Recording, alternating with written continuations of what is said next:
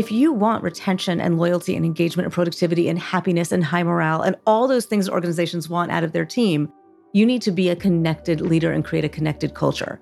And that's pretty simple. You just think about two things. One, ensure that your people know that you care about them as people. I mean, that's kind of basic. And two is show your people you care about the things that they care about. The opt-out ask is actually one of my favorite asks.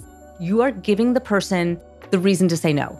You want to make it as easy for them to say no as it is for them to say yes, because yes is easy and no is hard. If I have to say no to you or I want to say no to you, now I'm uncomfortable and that puts the relationship at risk. My goal in teaching you how to ask is to make sure that you don't put a relationship at risk. It is not necessarily always to get the yes, but to increase your chances of getting a yes, either now or later.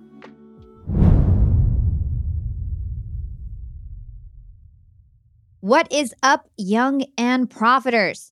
You're listening to Yap, Young and Profiting podcast, where we interview the brightest minds in the world and unpack their wisdom into actionable advice that you can use in your daily life. I'm your host, Hala Taha. Thanks for tuning in and get ready to listen, learn, and profit.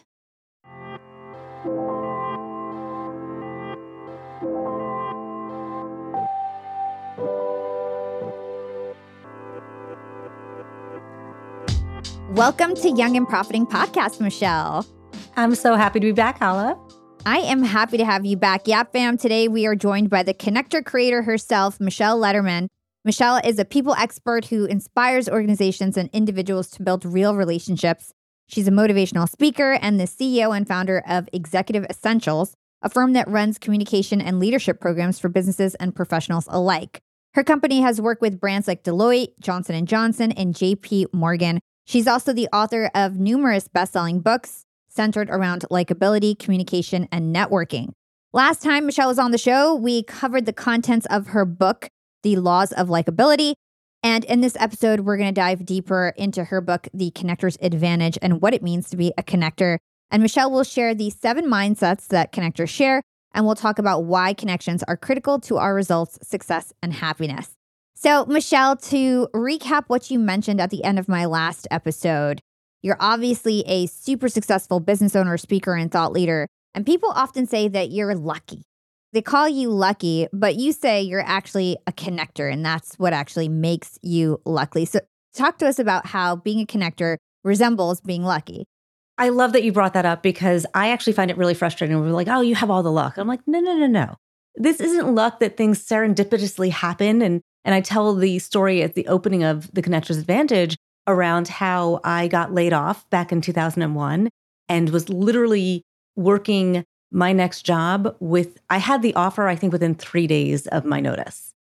And it wasn't luck. It was relationships. It was connections. And I really explained that when you have those relationships and you are willing to be clear about what you want and ask for it, that things happen and they happen faster, easier, and often with a much better result. And that's what I define the Connector's Advantage as: faster, easier, better results. I love that. And I know that connection and building these connections is more important than ever because we are in the networking age. So it was the industrial age, the technology age. Now we're in this new networking age. So tell us about why connection is more important than ever. I always say that your relationships and the people in your life are your greatest asset. And that's for organizations as well. They say, oh, yes, our assets are our people, but they don't always treat the people that way. And so for me, I want to be out there helping organizations create connected cultures because, and I'm taking this now from an organizational standpoint, if you want retention and loyalty and engagement and productivity and happiness and high morale and all those things organizations want out of their team, you need to be a connected leader and create a connected culture. And that's pretty simple. I mean, I know it sounds really hard, but if you just think about two things. One, ensure that your people know that you care about them as people. I mean, that's kind of basic. And two is show your people you care about the things that they care about. And that takes a lot more, right? Listening and adapting and flexing and all of those things. Yeah. And I have to imagine, and I know your book was written before this AI revolution that basically started 6 months ago. How do you think AI is going to transform the way that we need to think about relationships and connections, especially in the workplace? Oh, AI is kind of exciting and scary all at the same time. And I think there's great things. AI can be a collaboration spark, but I wouldn't want you to lose the connection to the collaboration partners that you have internally. You can almost think about AI as one more person on the team, but not to replace anyone on the team, right? They're a contributor, just as we are all contributors, and to use the skills that they bring to the table and make sure you're still leveraging all the skills that everyone else around you brings to the table. And just to add to that, I think AI is really going to help people with technical skills, right? And these hard skills that we once used to need to go to school for and train for and memorize, we no longer are going to need to do that because AI is going to handle the hard skills for us. But what it can't do is the soft skills. And that's what makes connectors so special, right? And so I think being a connector is going to be actually more valuable and a skill that more hiring managers and people are going to desire as time goes on and as AI starts to take more precedent in the workplace. I think being a connector is going to even be more valuable.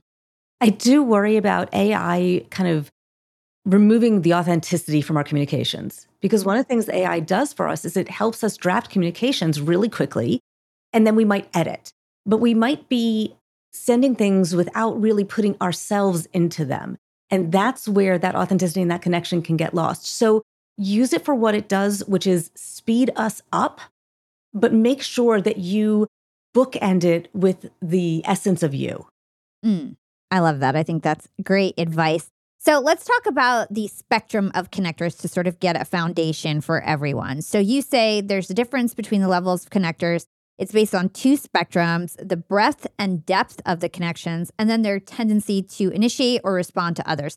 So can you walk us through these spectrums and the type of people you find on either end? You got it. Okay, so I don't think we find too many people all the way on the non-connector spectrum. These are people that don't even think relationships are valuable. And I actually had a coaching client once that said, I don't value relationships. And I'm thinking, why did you hire me? It was really, really fascinating. But there are people who just don't see the value in relationships. Those are few and far between. Most people are at least what we call emerging connectors. An emerging connector is somebody who at least sees the value in it, but doesn't yet have the confidence or knowledge in their skills of how to do it. And so as we start to move from an emerging to a responsive connector, we're starting to think about that first lever that you mentioned, which is, do we initiate or respond to those requests for connection, to those requests for assistance? And a responsive connector is responding. They're like, you need something? I got you. And they're taking action, but they're not initiating the action. They're not identifying and offering what they think that they could do within the relationship. So as we initiate more and not just respond, we're moving all the way to the acting connector. And you can simply do that based on frequency and balancing the initiation and the responsiveness. So non-connector, responsive connector, acting connector. And honestly, if all of your audience gets to an acting connector stage, I'm a really happy girl, because we are prioritizing relationships. That's what a connector does in everything that they do. And they're embodying the 7 mindsets, which we'll get to in a minute. Now, if you want to take it up to level, if you really want to embrace and access the connector's advantage of faster, easier, better results, we're going to pull the other lever, and that's the depth and breadth. So my sister knows everybody in New Jersey real estate law. And no, she is not a New Jersey real estate lawyer, but she knows everybody in that niche. That is a niche connector. It could be a geographic niche. It could be an industry niche. It could be a functional niche. But they know, they are the of, if you need to know somebody in that field, go check with my sister. If we go wide, now we are going across function, across industry, across geography, across demography, across countries' borders. We go from super connector all the way to global super connector. So you can be a global niche connector and you can be a global super connector. And that's pulling those other levers. And those are the people that they have somebody everywhere. I once realized that I was a global super connector when I was talking to somebody and they were in London or something. And I'm like, oh, do you know so-and-so? And I made a connection across the country for 2 people in the same location. So that is the ability to build those connections and create those, or I should say, connect those dots anywhere and with anyone. Something that I think is interesting is that you say that not everyone's goal is the same. Not everybody should be a super connector or a global super connector. Why is that? You don't necessarily need to. I mean, it's great. The higher up the spectrum you get, the, more value you can add to somebody else, the more connections you can make, the faster, the easier, the better, right? You get more. But taking my sister again as an example, her industry, her function, her work is all US based. She doesn't necessarily need to access that global area. It is so specific and so narrow and so niche that all the sheriff's officers in almost every courthouse in New Jersey knows her, all the lawyers. So she is well known in her niche. And so I would call her a super connector, a super niche connector. This is so interesting because it's also the same way that I think about social media. When I'm working with my clients, I'll always ask them, do you want a broad audience? Do you want a niche audience? And usually if they want a niche audience, they have some high ticket offer. They only care about attracting this certain type of person in their network online that can afford their services, and it makes them a thought leader in their industry and whatever it is. And then there's people who have a low ticket offer who wants to attract a broad audience. So it's just interesting to think that the same type of logic crosses over in real life and online. So let's move on to the 7 mindsets of a connector. I know one of the most important ones is to be open, right? Open and accepting. Why is openness such a foundation as a connector? That's actually the first one I talk about because it is foundational, as you said, to be open and accepting. And oftentimes we define open as open to somebody else and accepting of somebody else. But when I think about being a connector, it is bidirectional. Yes, absolutely. We want to be open to other people. We want to be open to other ideas. We want to be accepting of our differences. But at the same time, we need to be open and accepting of ourselves. And what I talk about are our unique charms, right? So to be open is to access the law of authenticity that we talked about on the last podcast, right? That's the foundation of likability, is to be the real you. Except when people go, but I'm a jerk. That's the real me. Being authentic does not give you permission to be a jerk. But being open and accepting has us understand when we have attributes that might not be working for us and when and how to flex them. So a unique charm is that quality about ourselves that is core to who we are, right? For me, I talk a lot. I fill in all the silence, all the gaps. I go, go, go, go, go. And can be a little intense at times, so I'm told. So I know it's who I am. And I also know that it's not always working for me, and to understand how to flex it. Another example of a unique charm is my husband. I love his sense of humor. I married him for a sense of humor. He still makes me laugh after nearly 20 years. But sometimes he goes for the joke, not at the right time. And that's one of his unique charms, and understanding when it works for him and when it works against him. So to be accepting of ourselves is to embrace ourselves, not be judging and criticizing and beating ourselves up and saying, I'm not worthy, I'm not worthy. Wayne's World reference, if you got that one, tell us. I did not. But we need to be open and accepting of ourselves so that we can also give that same grace to everyone else and enable that connection to form. So when we think about being open, I also want you to think about being open to being wrong. There's so much meat in this one idea, right? Because it's inward, but it's also about our assumptions. One of the big terms out there is unconscious bias, and we all have it. And one of the ways to understand unconscious bias is to make it conscious. And I'm not saying that we want to embrace our bias, but when we are aware of our bias, you can make a choice about how you act with that awareness of how that bias might be leading you in a wrong direction. Because we make decisions really quickly. We take in little bits of information, and then we decide whatever we're going to decide. And then we look in more information to confirm that bias. So that's confirmation bias. What I want you to do is be open to being wrong. I want you to check your assumptions. I want you to climb back down that ladder. There's 4 questions I put in the chapter to help people really tactically do that, of slow their thinking down so that I can stay open to you, your ideas, and open to being wrong. And I have the questions right here. So what don't I know? How else could I interpret it? What if I'm wrong? Do I want to be right? Am I trying to be right? And that's one that I added because I was just like, sometimes I'm just going for the win. Yeah. And sometimes we're not separating the person from the problem. And I'm like, I just don't like you. And therefore, I'm not going to let you in, even though I know you're right. Right. So just being aware of some of our tendencies there. Let's hold that thought and take a quick break with our sponsors. What's up, Yap Fam? Being an entrepreneur and working remotely definitely has its perks. And I know a lot of you listening in are in the same boat as me. But do you really take advantage of being able to work from anywhere? I know I typically don't, but thankfully this past holiday, I finally decided to make use of my work flexibility for the first time ever. My boyfriend and I decided to pack up and leave to the West Coast to spend an entire month working from home in the sun. We got a super cute bungalow in Venice Beach with a fenced backyard. The change in scenery, the fresh air, and the slower pace helped me to inspire some really cool new ideas for my business. And honestly, I'm feeling really refreshed and ready to rock in 2024. And who helped me make these remote work dreams come true? It was Airbnb. And Airbnb has come in clutch for me time and time again. Whether it's finding the perfect Airbnb home for our 3-day annual executive team get-together, or booking a vacation where my extended family can fit all in one place, Airbnb always makes it a great experience. And you know me, I'm always thinking of my latest business venture, and I've been begging my boyfriend to start hosting our place on Airbnb. And finally, we're going to start. So many of my successful friends host on Airbnb, and it's such an amazing way to generate passive income.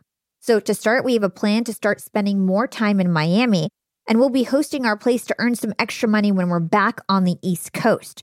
2024 goals, and I'll keep you updated. A lot of people don't realize that they might have an Airbnb right under their own noses.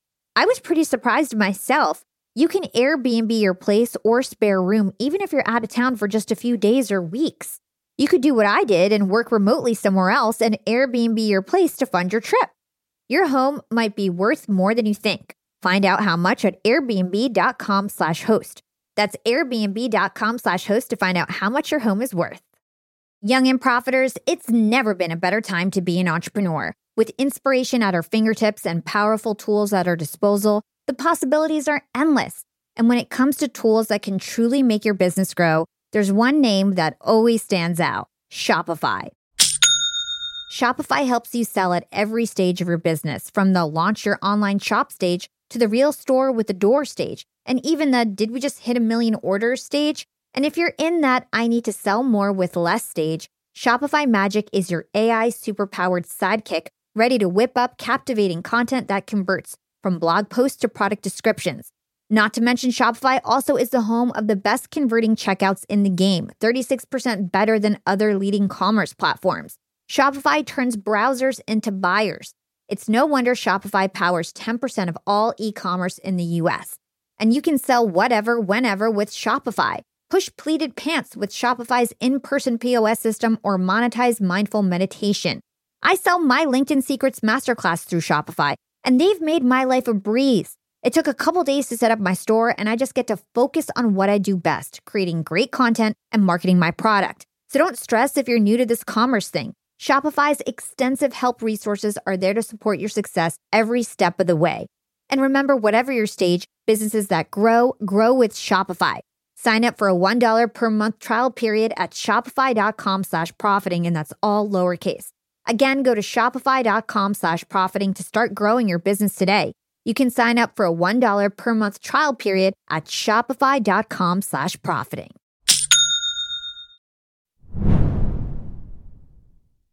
Okay, and so this openness part, I really want to make sure that people understand it because it is tricky. And like you said, there's like multiple parts. So you talk about this Johari window in your book.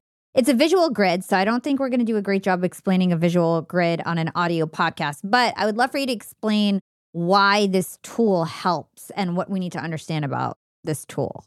It's a really simple grid, so I will verbally describe it because it's simply a box with 4 quadrants, right? We can all imagine the 4 quadrants. And at the top of the box, we're going to have what is known to me. And on the other side is what is known to others.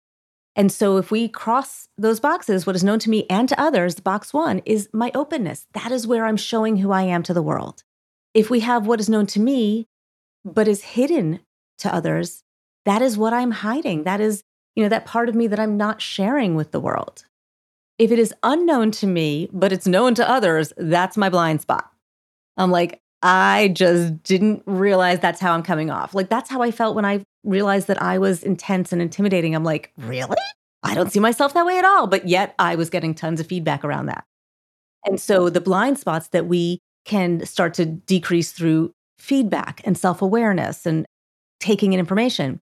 And then unknown to me and unknown to others, that is simply the unknown, right? It is yet to be discovered. And so our goal is really to expand box one, being more open. And we do that by self-disclosure, right? So we're going to reduce what I'm hiding away by sharing a little bit more of ourselves, being a little bit more vulnerable, because vulnerability leads to credibility. It's one of those pillars of trust that we talk about at a further chapter down the book. And we are going to seek information to reduce our blind spots. Got it. And so this idea of unique charms, essentially, just to sort of tie it together, is whatever you come across in yourself after you get to really be open to yourself that may seem negative, but it's not necessarily something that you're going to let go of. Like, so for example, you're really talkative. For me, my confidence can sometimes come off as arrogance or that like I don't want to be friendly or something, but really it's just I'm just really confident and like keep it moving. You know what I mean? So it's like, I don't want to change that about me because that's why I'm successful, but maybe I need to make that a unique charm, call it out, joke around about it, make it known so that I share my weakness and be open about it without necessarily stopping the behavior altogether if I don't want to stop the behavior. Is that right? Okay, I love everything you said, but one tweak. Okay. It is not a weakness. A unique charm is not a weakness. Your confidence is your strength, right? This is a quality about yourself that you really do love about yourself. And at the same time, it is not always working in your interactions with other people. And so what I want people to think about is, how do I flex in that moment? So to your point of sometimes coming on too strong or people feeling into, I'm not getting rid of that. That's why I've written 4 books. That's why I'm successful too.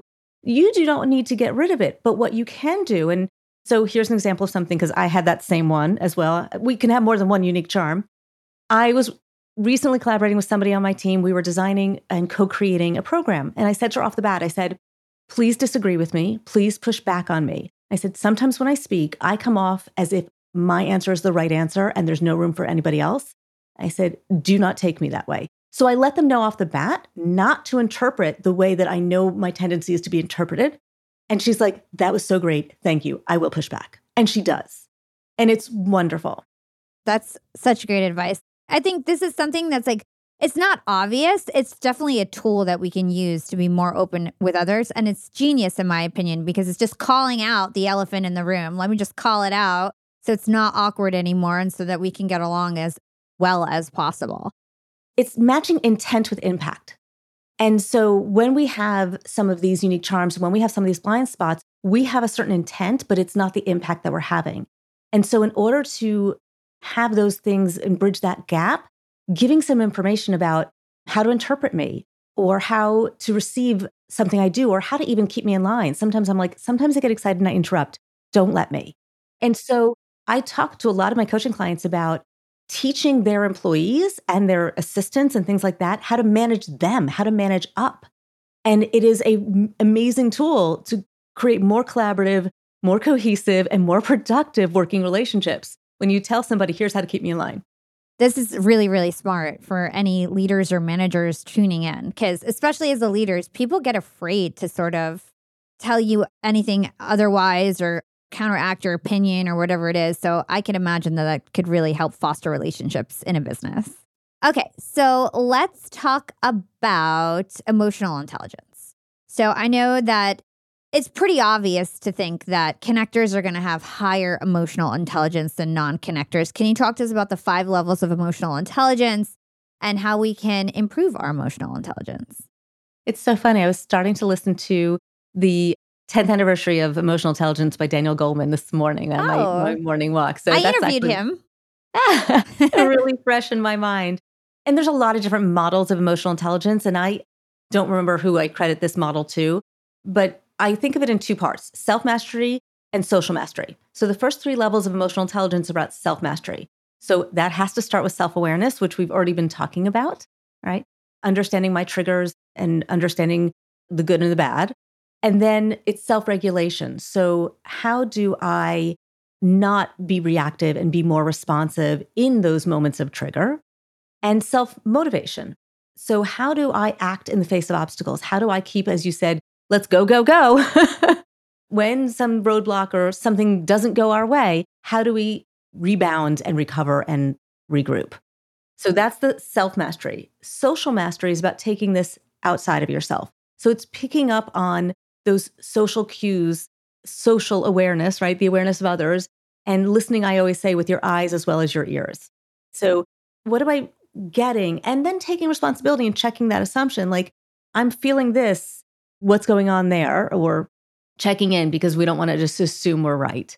And then being able to act and make decisions collaboratively. That's at the pinnacle, right? When I can collaborate, co-create, and make decisions with others, now I have really mastered the emotional intelligence where they feel empowered and appreciated and engaged. Yeah. And it's so interesting to think, I think of my business partner, Kate, and myself. We're so different.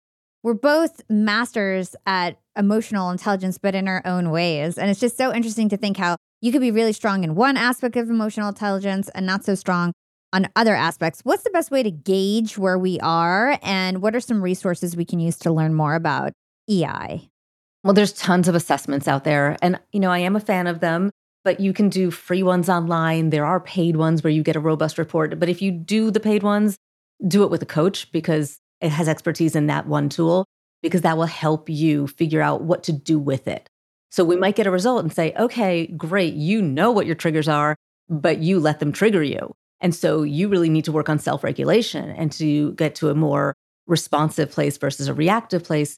Then they can help you put an action plan into place to do that. It could be you just don't have an awareness of others. It's, you're not even looking up from your work. You're so focused down here that your eyes aren't up here to pick up on those cues that other people are giving you. So your social awareness might be lacking. So feedback, whether it is self-collected through an assessment, that's the best way you're going to get information. That's how we start to reduce our blind spots.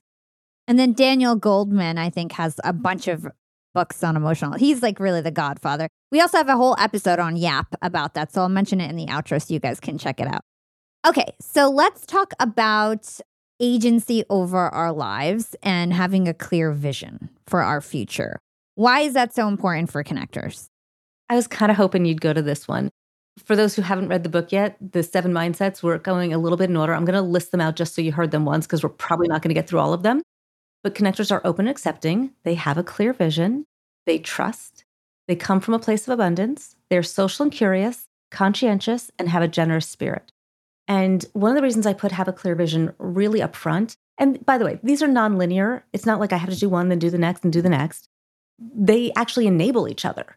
It's really hard to be conscientious if you don't trust, and have a generous spirit if you don't come from a place of abundance. So they really do enable and support each other. But to have a clear vision is the only way you are really going to access the connector's advantage. Because if you don't know what you want, you can't get it. So you can't get faster, easier, better results if you don't know what result you're looking for. But I've always hated the question, what do you want to do, 10 years from now? Where do you see yourself 5 years down the road? I'm like, I don't know. I don't want to know now. I want it to be a surprise. I want the exploration. I don't want predestined. If you have that, good on you. I've just never been that person. But it doesn't mean I don't have a clear vision for something. I actually have right here, always in my drawer, my sticky note. And you'll see there's lots of sticky notes over the years. Each year I write a sticky note of what's my vision for the year. And it doesn't have to be the far out plan. It could be the 3-month, 6-month, 9-month, 1-year plan. And I don't usually go beyond that. And what that does for us is it has us understand when somebody is embodying the mindset of a connector with that spirit of generosity. And they say, what are you working on and how can I help? Which is something I would say everybody listening should be doing all the time in all those conversations before you get off. What are you working on? How can I help? Who do you want to know? What would be valuable for you? It's a fabulous question to ask. It's also a really important question to have an answer to. And that's what having a clear vision does for you. So when somebody says, I'm here offering you help, you can say, okay, here's the kind of help I'm looking for. So is this clear vision just related to networking, or are you saying have a clear vision for your goals, and then once you know what your goals are, think about what networking you need to do to support that? Give us some rigor around what you want us to do exactly. Okay, so the first question is, this is not about networking. This is about you, your life, your goals. So having a clear vision about whatever it is that you are trying to accomplish in your life, whether it is a personal goal of changing careers or getting healthier or running a marathon, or if it's a professional goal of landing a client, becoming partner, getting a new job, whatever it is, right? You have something you're working on. One time when my second book came out, the Heroes Get Hired book, my goal was to connect with Michelle Obama. And I put it out there. I put it out there so much so that I got a phone call with her chief of staff. I never spoke to her directly, but that's pretty close. And I got my book in front of her. And that was the goal. When my last book came out, my goal was very simple. I wanted to get to 100 reviews on Amazon. And so they can be small goals, they can be big goals, right? And I just gave you 2 examples of ones that I've had over time. And they can be different goals based on the person you're talking to. So first thing is, that's what the goal is about. The second thing is, and I kind of squirmed to my seat a little bit when you're like, do we do this first? Do we do that first? And you wanted rigor. And I was like, you know what? I've always been a little organic when it comes to connection. And the truth is that I've had to be a little more intentional about that post-COVID. I will say that it still makes me squirm a little bit to be too strategic and too tactical when it comes to building relationships. But I actually just designed a course called Intentional Connection in a Hybrid World and have been delivering. I just delivered it to Procter & Gamble women last month. And they were so hungry for it because all of a sudden we don't have a water cooler moment. We're only in the office 1 or 2 days a week, and the people that we want to connect with might not be there the same 2 days. And there's fewer live events, although they are coming back.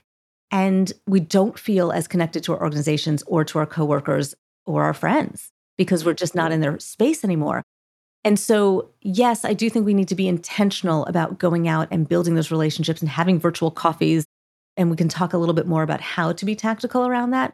And as I say that, I also just want you to build the relationships that you want to build, because that's where the true relationship and connection forms deeply and strongly, and it lasts. And you don't know who they went to camp with, and you don't know who they went to school with, and you don't know who their neighbor is, and you don't know who they're married to. And those strong ties can lead to the weak ties and the introductions that you might need. We'll be right back after a quick break from our sponsors. I want to talk to all you employers out there, and let's talk about company culture. At Yap Media, we have a super unique company culture. We are all obsessed with excellence, and we even call ourselves this really cute name, Scrappy Hustlers. We're all Scrappy Hustlers at Yap Media. And my team is growing fast. And hiring is a pain in the butt, especially if you're looking for A players that are going to roll up their sleeves. But luckily, when it comes to hiring, I no longer feel overwhelmed by the search for the perfect candidate because I use Indeed, the ultimate hiring platform. Indeed's matching engine always presents me with a pool of high-quality candidates that match my job description to a T. If you're tired of drowning in your hiring pool, Indeed is here to rescue you. You can use Indeed for scheduling, screening, and messaging your candidates, making the entire hiring process a breeze. And Indeed doesn't just help you hire faster. 93% of employers agree that Indeed delivers the highest quality matches compared to other job sites, according to a recent Indeed survey. I've hired some of my best employees at Indeed, some of my best scrappy hustlers. With over 140 million qualifications and preferences analyzed every day, Indeed is constantly learning from your hiring preferences. So the more you use Indeed, the better it gets at actually hiring your perfect match. Join the ranks of more than 3.5 million businesses worldwide that have already chosen Indeed to hire great talent. And listeners of this show will get a $75 sponsored job credit to get your jobs more visibility at Indeed.com/profiting. Just go to Indeed.com/profiting right now to support our show by saying you heard about Indeed on this podcast. Indeed.com/profiting. Terms and conditions apply. Need to hire? You need Indeed. Young and profiters, I've got a fun fact for you. Did you know that by 2030, over 85% of the jobs that will exist haven't even been invented yet? And that's why we need to acquire new skills and stay relevant and adaptable. By embracing lifelong learning, we can future-proof our careers and our businesses. That's why you've got to check out Economist Education. Economist Education provides online executive education courses tailor-made for professionals just like us, crafted by The Economist's own editors and special experts. Economist Education courses are designed to sharpen your professional skills in key areas like data storytelling, critical thinking, sustainability, and so much more. I highly recommend checking out the Economist Education course, Business Writing and Storytelling. It's packed with valuable practical advice on how to inform and persuade through writing reports, social media, presentations, and beyond. The best part, these courses are online, flexible, and self-paced, lasting anywhere from 2 to 6 weeks. You're guided by expert tutors, You'll dive into a mix of videos, podcasts, text quizzes, and weekly assignments. Plus, you'll get a 3-month digital subscription to The Economist to support your learning journey. Economist Education provides access to online forums where you can network with peers around the globe. In a world where knowledge is power, Economist Education empowers you to lead the way. Economist Education is an incredible way to stay ahead in business. And I've got a special offer to get you started. Get 15% off any course, only available by going to my special URL, education.economist.com/profiting, and then enter the promo code profiting at registration. This offer ends on March 31st, so don't wait. For 15% off, go now to education.economist.com/profiting and use code profiting. Again, this ends on March 31st. If you want 15% off, you've got to go to education.economist.com/profiting and use promo code profiting at registration. Young and profiters, I actually have a nasty habit of ordering way too many groceries. I'm embarrassed to say it, but I've wasted so much food in the past, and I felt really guilty about it, but now my conscience is clear with HelloFresh. Each week, I get ingredients shipped to me with step-by-step recipes. I get fresh, pre-measured ingredients that get me whipping up delicious dinners in no time. And then I reduce waste because you get exactly what you need and nothing else. I love trying new foods, and HelloFresh has over 45 recipes and more than 100 seasonal add-ons to choose from every single week. It's so much fun to pick out my meals. It's easier than ever to find something that everybody in your family will enjoy. I personally like to stick with the basics when it comes to HelloFresh. I get their meat and veggies plan. I love the options they have for that. And trust me, it's cheaper than takeout, and with pre-proportioned ingredients, you'll never waste money on excess food. And now Green Chef is owned by HelloFresh, which gives me an even wider variety of meals to choose from.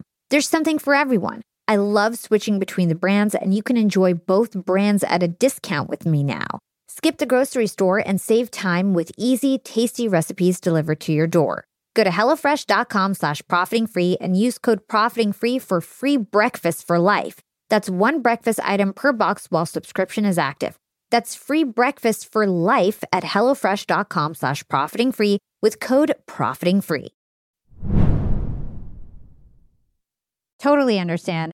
Let's talk about the ways that we can achieve what we want, and that means asking for what we want. So let's do quick fire. Right now, I'm going to rattle off a type of ask that you mentioned in your book, and you can tell us what we need to know about it, how we can use this approach, when we should use it, why it works. So the first one is an opt-out ask. Perfect. And I was hoping you were going to take us to the ask, because that's the other part of having a clear vision. You can't just have the clear vision. You have to be willing to ask for what you want. And I always say, if you don't ask, the answer is no. If you ask, you immediately increase your odds. And I'm like drilling this into my kids. Every time I'm like, ask. And I'm like, see, you wouldn't have gotten it if you didn't ask. You know? I'm very annoying. The opt-out ask is actually one of my favorite asks. It is the easiest one to access. And the reason I love it is because you are giving the person the reason to say no. And you want to make it as easy for them to say no as it is for them to say yes, because yes is easy and no is hard. And if I have to say no to you, or I want to say no to you, now I'm uncomfortable, and that puts the relationship at risk. And my goal in teaching you how to ask is to make sure that you don't put a relationship at risk. It is not necessarily always to get the yes, but to increase your chances of getting a yes, either now or later. And that is by putting the relationship at first. So an opt-out ask might be, if your company allows it, I would really appreciate a recommendation on LinkedIn. If your company allows it is the opt-out. Or if you have time, I would really appreciate a review on Amazon. If you have time is the opt-out. I'm really busy right now. Totally get it. Don't even think twice. They feel like it's totally okay and you're not annoyed with them. And now they don't feel like they need to avoid you. I love that, because if you don't give them an opt-out and they say no, then they just feel like, well, I can never talk to this person again now. It makes it less awkward. Okay, how about make it easy ask? So make it easy has actually a lot of ways to make it easy. And what we want to do is make it easy for them to say yes. And if it's not yet easy, we're going to find different ways to make it easy. So there is the alternate ask. And all of these are forms of making it easy. The alternate ask is, do you want to try this or do you want to try that? And they can choose because they're of equal value to you. And they can feel like, well, that one feels more comfortable. I'll do that one. So you're giving them options, the alternatives. If you want to make it smaller, you can do the shrinking ask. And so, hey, can I take you out for lunch? And they're thinking, Or maybe just a coffee. Or, perhaps we can just jump on a Zoom or a phone call. Or, if this is your busy season, I totally get it. Is there somebody else in the organization that you might connect me to that might have some time, in the next few months? So we're going to make the ask smaller and smaller and smaller until there's something that they can say yes to, because people do want to say yes, right? So instead of them having to figure out the alternative to what you asked for, you can give them smaller and smaller options in ways that you can be supported. And there's also the convenient ask, which is really making it easy. Typically, when somebody is of a higher rank or brings more to the relationship, and we kind of know when we're in those positions, we might say, do you want me to come to your office? Or do you have a favorite coffee shop? What time is best for you? And just really make it as easy, and you jump through all the hoops to get to that yes. I love that. A note on that is if you're talking to somebody busier than you, definitely don't send them a Calendly link. Definitely don't say my assistant will send you times. Like, you bring the times, you bring the options, like just make it as easy as possible. This is something I see a lot of people screw up. How about the whiff it ask? So whiff it, for those who haven't heard this phrase, it's what's in it for them. And this is actually one of the most powerful asks because it is putting the benefit forward to create an impetus for action. But it's also one you need to be careful with, because sometimes it is really not a benefit to them. And if it is not, don't pretend that it is. And I can't tell you how many times I've gotten email, LinkedIn things saying, I think it'd be mutually beneficial for us to connect and da, da, da, da, da. And I'm thinking, Where's the benefit? If you're a student and you're going to a CEO, don't say it'll be mutually beneficial. Say, I know that you're really keen on mentorship and I'm trying to learn this, and might you or somebody in your organization, you can combine asks, right? So we're being deferential. We're not saying what's in it for them. And we're giving also shrinking, we're giving options, we're throwing it all in there.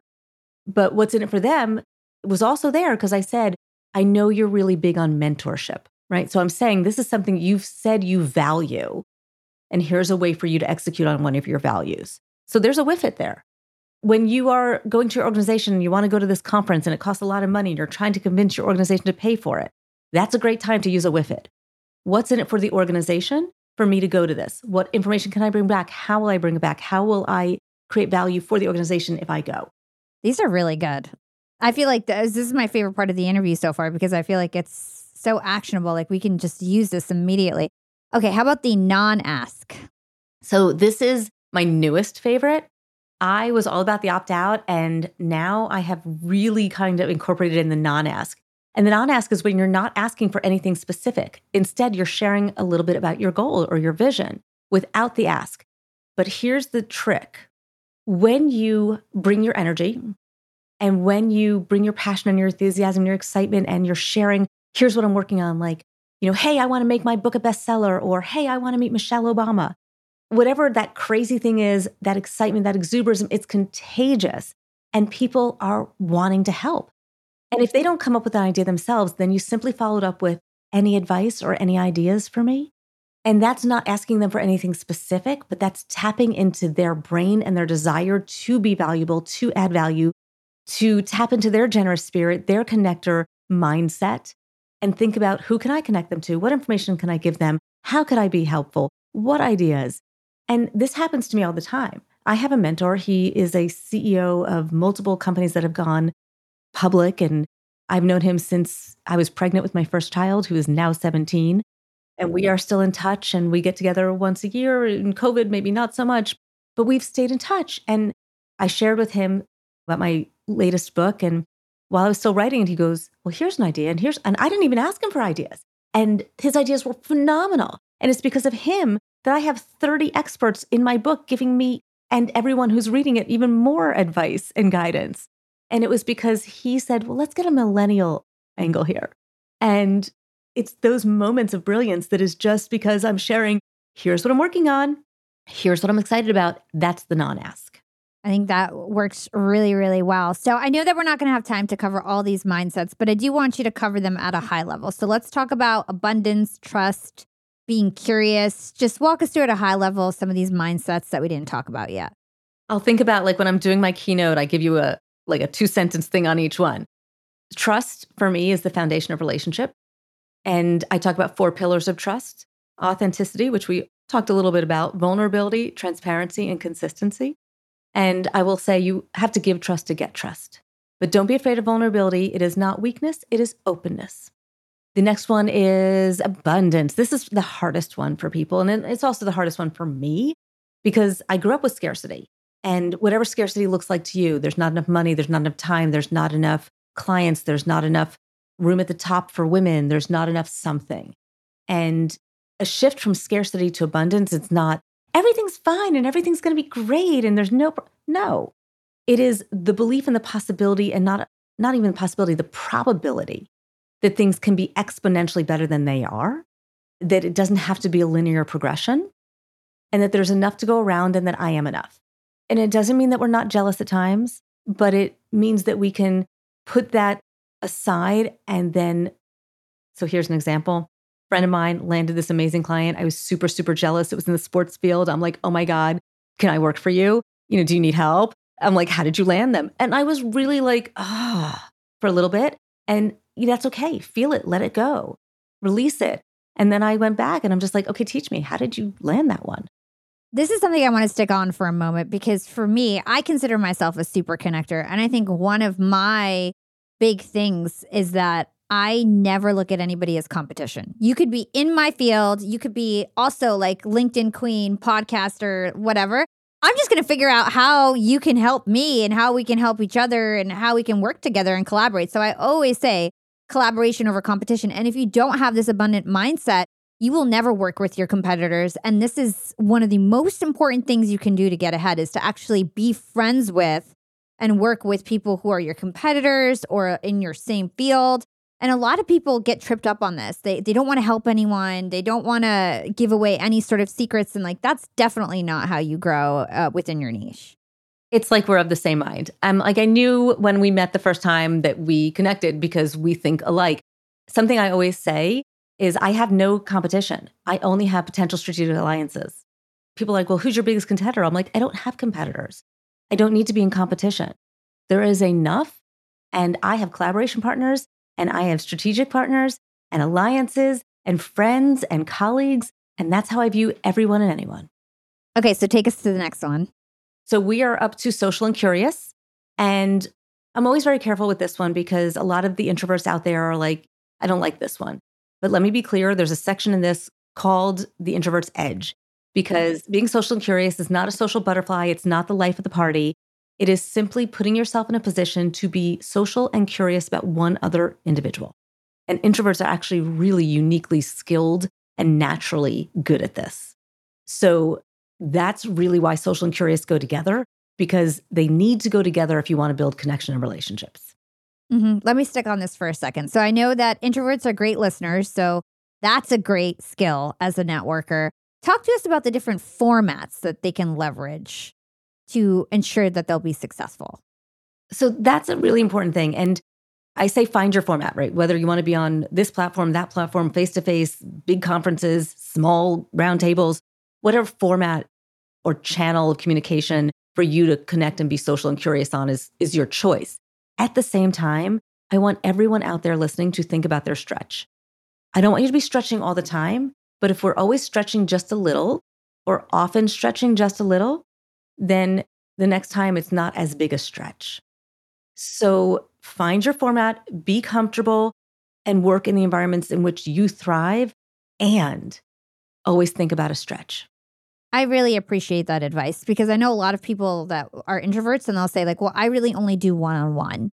But when you're friends with extroverts, we don't want to be one-on-one. And so you might just get left out of opportunities that are not one-on-one, right? And so you want to make sure you're open to different opportunities. I know it's harder for people who are introverts, but like you said, to stretch is important. Okay, so what else is down the line? Conscientious. And I wish we had more time because this is one that I think everyone needs. And it's the idea that connectors do what they say they're going to do. They follow up and they follow through. And if they're able to do that, they need to learn how to say yes and they need to learn how to say no. And so it's about setting up boundaries. It's about being generous with yourself, right? So we said these enable each other, right? I can't be conscientious. I also have to be generous spirit, not just to others, but generous spirit to myself. So creating boundaries and recognizing that yes and no are not one-word answers. And we won't go into it, but in that chapter, I give you lots of ways to frame a yes and a no. Again, not to be off-putting in the relationship. And then generosity, is that the last one? That's the last one. You can't be a connector if you do not want to add value, if you do not want to support and show that interest in something else, because that's what a connector's mindset is thinking about not just me and not just you, but the interaction between us and how we can create value for all. Okay, so I love this. And let's transition into like our tactical best advice, give us exercises, activity portion of the interview. So like I mentioned, I consider networking to be one of my top skills, right? I feel like the reason why I'm very successful and dominated my niche is because I've had these networking skills. And so one of the things that I like to do, speaking of generosity, is I always think of ways to add value. And my favorite way to do this is to actually introduce two people together in my network. So when I first meet somebody, one of the first things I think about is who in my network can solve their problem. So I try to understand what their problem is, even if I have nothing to do with it. If I have zero expertise, I interview so many people on my podcast. I meet so many people. So I sort of know an expert in everything. And then I try to introduce them to somebody who I already know. And so what I'm doing is basically giving value to a cold connection and then warming up an existing connection and putting them together. And I learned from Jordan Harbinger to do this in the best way, I have to do a double opt-in intro. So I'll ask the first person, hey, I've got somebody who I think is going to solve your problem. Are you okay with me introducing you guys on email? Then I ask the other person, hey, I think I have a potential client for you. Are you okay? Do you have bandwidth? Can I introduce you over email? You get both yeses and then you introduce them. What you don't want to do is introduce people without asking them first, especially if one of them is like a celebrity or an influencer. You don't want to give away somebody's email. If they're not really a celebrity or influencer, you have less risk there, but I would definitely do a double opt-in intro. Any other suggestions in terms of how we can bring value to other people when networking? So I have so much to add on the intros. Yes, and I'm just going to tell me. I think you will build a reputation with people that when the intro is equal, you won't necessarily have to do the permissions all the time. When they're unequal, you want to make sure you're at least doing the permission at the higher level. Agree with that fully. So introductions, love, that's one of the greatest ways to add value. Information, invitations, appreciation, recognition, engagement, right? So on the social media, a great way to add value is a like, a comment, a share. There's lots of light touches that we can do to show that we are wanting to stay in somebody's orbit and be in their mind, have our name pop up, but not get in their face. And one of the things that you said was something really tactical. And when you asked me that, the first thing that came to my mind is a lot of times introverts and extroverts will have somebody pop into their mind and then it'll float right back out. I want you to hold on to it. When somebody pops into your mind, write their name down, write into your calendar, your Outlook, your whatever. And then when it pops back up, send them a note, send them a tweet, send them a text, send them a something, and just say, hey, I was just thinking about you. What's up? I've been just doing something on social media lately of just anybody who all of a sudden, if I see them pop up and I'm like, and I have that moment of curiosity, they're going to get a little note on LinkedIn of saying, you just popped up in my feed, checking in, what's going on? Here's what's going on with me. It's really quick. And so those light touches where you're not really requiring or requesting or asking for anything, but just keeping it fresh. And then if we think about tactics for if it's already kind of feels a little stale and it's gone a little stale, my favorite subject line of an email is it's been too long. Just acknowledge, as we said all along, we acknowledge the elephant in the room. I used to have this graveyard. I called it my graveyard of business cards, which I threw out over the pandemic. But like you'd collect them and then they'd just pile up. And sometimes you'd like go through and clean them up. And I'd be like, I forgot about this person. And I'd send a note saying, I just found your business card on my desk. And that would be another subject line. And usually I'd written something on it so I could reference. But those are two little quick things that anybody can do right now. Yeah, and you can take this business card idea and you can use your text messages or your emails, scroll all the way to the bottom, see like, who haven't I talked to in a while, and just sort of refresh those connections. Okay, last question before you go. Hybrid work environment, we teased it out before. What are some things that we should consider when connecting in a hybrid work environment? Oh, there's so much. Okay, so I really talk about being intentional about what you do at work when you're with people and being intentional about what you decide to do in a virtual environment. But one of the things you have to be intentional about is building into the agenda those moments of water cooler, right? So we get on and everyone's on a little bit early. The meeting always has a 5-minute grace. That 5 minutes is the chit chat that happens as we're coming into the room. Be inclusive. Everyone's listening to your chit chat. So as people come into the room, invite them into that conversation. So you're broadening the conversation and we have it. You can have rotating icebreakers, and they're not necessarily icebreakers anymore. I'll call them connection activities. It could be, hey, let's give me a tour of your office. It could be hold up something on your desk that makes you smile every day, or turn your camera around so we can see what you're looking at. I mean, I have a list of them. Like I have so many that I could share around little things, but rotate who's running it. So it's not just the boss every time saying, okay, today's thing is this. It's, all right, we're going in alphabetical order and next week it's going to be you and you get to come up with what we're going to talk about for the first 5 or 15 minutes. And not every meeting, but build some of those things in. Well, I know you have to run, so we're not going to do your actionable advice because you already did that. What is your secret to profiting in life, Michelle? Relationships, of course. It's network, not for need or for now, but build a relationship that you want to, that you get to, that will sustain you all the way through. And where can our listeners learn more about you and everything you do? I love hearing from listeners, and tell me that you heard me on this podcast. And the best place to start is my website, which is Michelle with 2 L's, Tillis, Tillis, Lederman, Lederman.com. From there, you're going to find my blog, my YouTube channel, my LinkedIn newsletter. LinkedIn is my favorite place to be, so connect to me there. I'm also on Insta. You'll find all the places from there. Perfect. And we'll stick all those links in the show notes to make it super easy. Michelle, thank you. It's always a pleasure. Likewise. I really enjoyed having Michelle Lederman back on the show to talk about why relationships and connections are so vital and how we can become better connectors.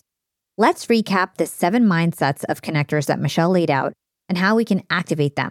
Number 1, connectors are open and accepting. Being a connector means being open to other people and their ideas and accepting their differences. To do this, try to stay in a place of curiosity and not conclusion. Ask questions like, what don't I know? And what if I'm wrong? Number 2, connectors have clear vision. This one is essential because if you don't know what results you want, you can't pursue them. A key part of having a clear vision is to also know how to ask others for what we want. And you can make it easier for the other person to say yes if you ask the question right. Number 3, connectors believe in abundance. To achieve this, focus on collaboration over competition. One of the most important things you can do to get ahead is to actually be friends with and work with people who are your competitors. Number 4, connectors trust. Michelle boils this down to 4 key pillars: authenticity, vulnerability, transparency, and consistency. Number 5, connectors are social and curious. Being social and curious is not about being a social butterfly or the life of the party. It's simply putting yourself in a position to be social and curious about one other person. Number 6, connectors are conscientious. Connectors are more than twice as likely to have positive conscientiousness than non-connectors. And if you don't know what conscientious means, it's basically when you strive to do what's right and when you strive to always carry out your duties. You do what you say you're going to do. Conscientious people show care and put in big effort. And number 7, connectors have a generous spirit. Being a connector is having a generous spirit to add value to others' lives. But it's not enough to be generous with others. You need to be generous to yourself as well. And Michelle also gives us some great actionable tips for how to better stay in someone else's orbit. For example, if somebody crosses your mind randomly, don't let that thought float away. Send them a quick note and let them know you were thinking of them. Or go through your old business cards and send somebody a note saying, I just found your business card on my desk. And it can be that simple to reconnect with somebody and keep them in your network and in your life. If you want to learn more about emotional intelligence, be sure to check out episode number 165 of Yap with Daniel Goleman, and we'll link that in the show notes. Thanks for listening to this episode of Young and Profiting Podcast. If you listened, learned, and profited, share this episode with your friends and family and drop us a 5-star review on Apple Podcasts. I love to read your reviews. It absolutely makes my day. So if you listen to Yap and you've never written us a review on Apple, please write us a review and make my day. And if you like watching your podcast, you can find us on YouTube. You can also find me on Instagram at Yap with Hala or LinkedIn by searching my name. It's Hala Taha. I also want to say thank you to my production team. You guys are working so hard behind the scenes. Couldn't do this without you. Thank you for all that you do. This is your host, Hala Taha, aka the Podcast Princess, signing off.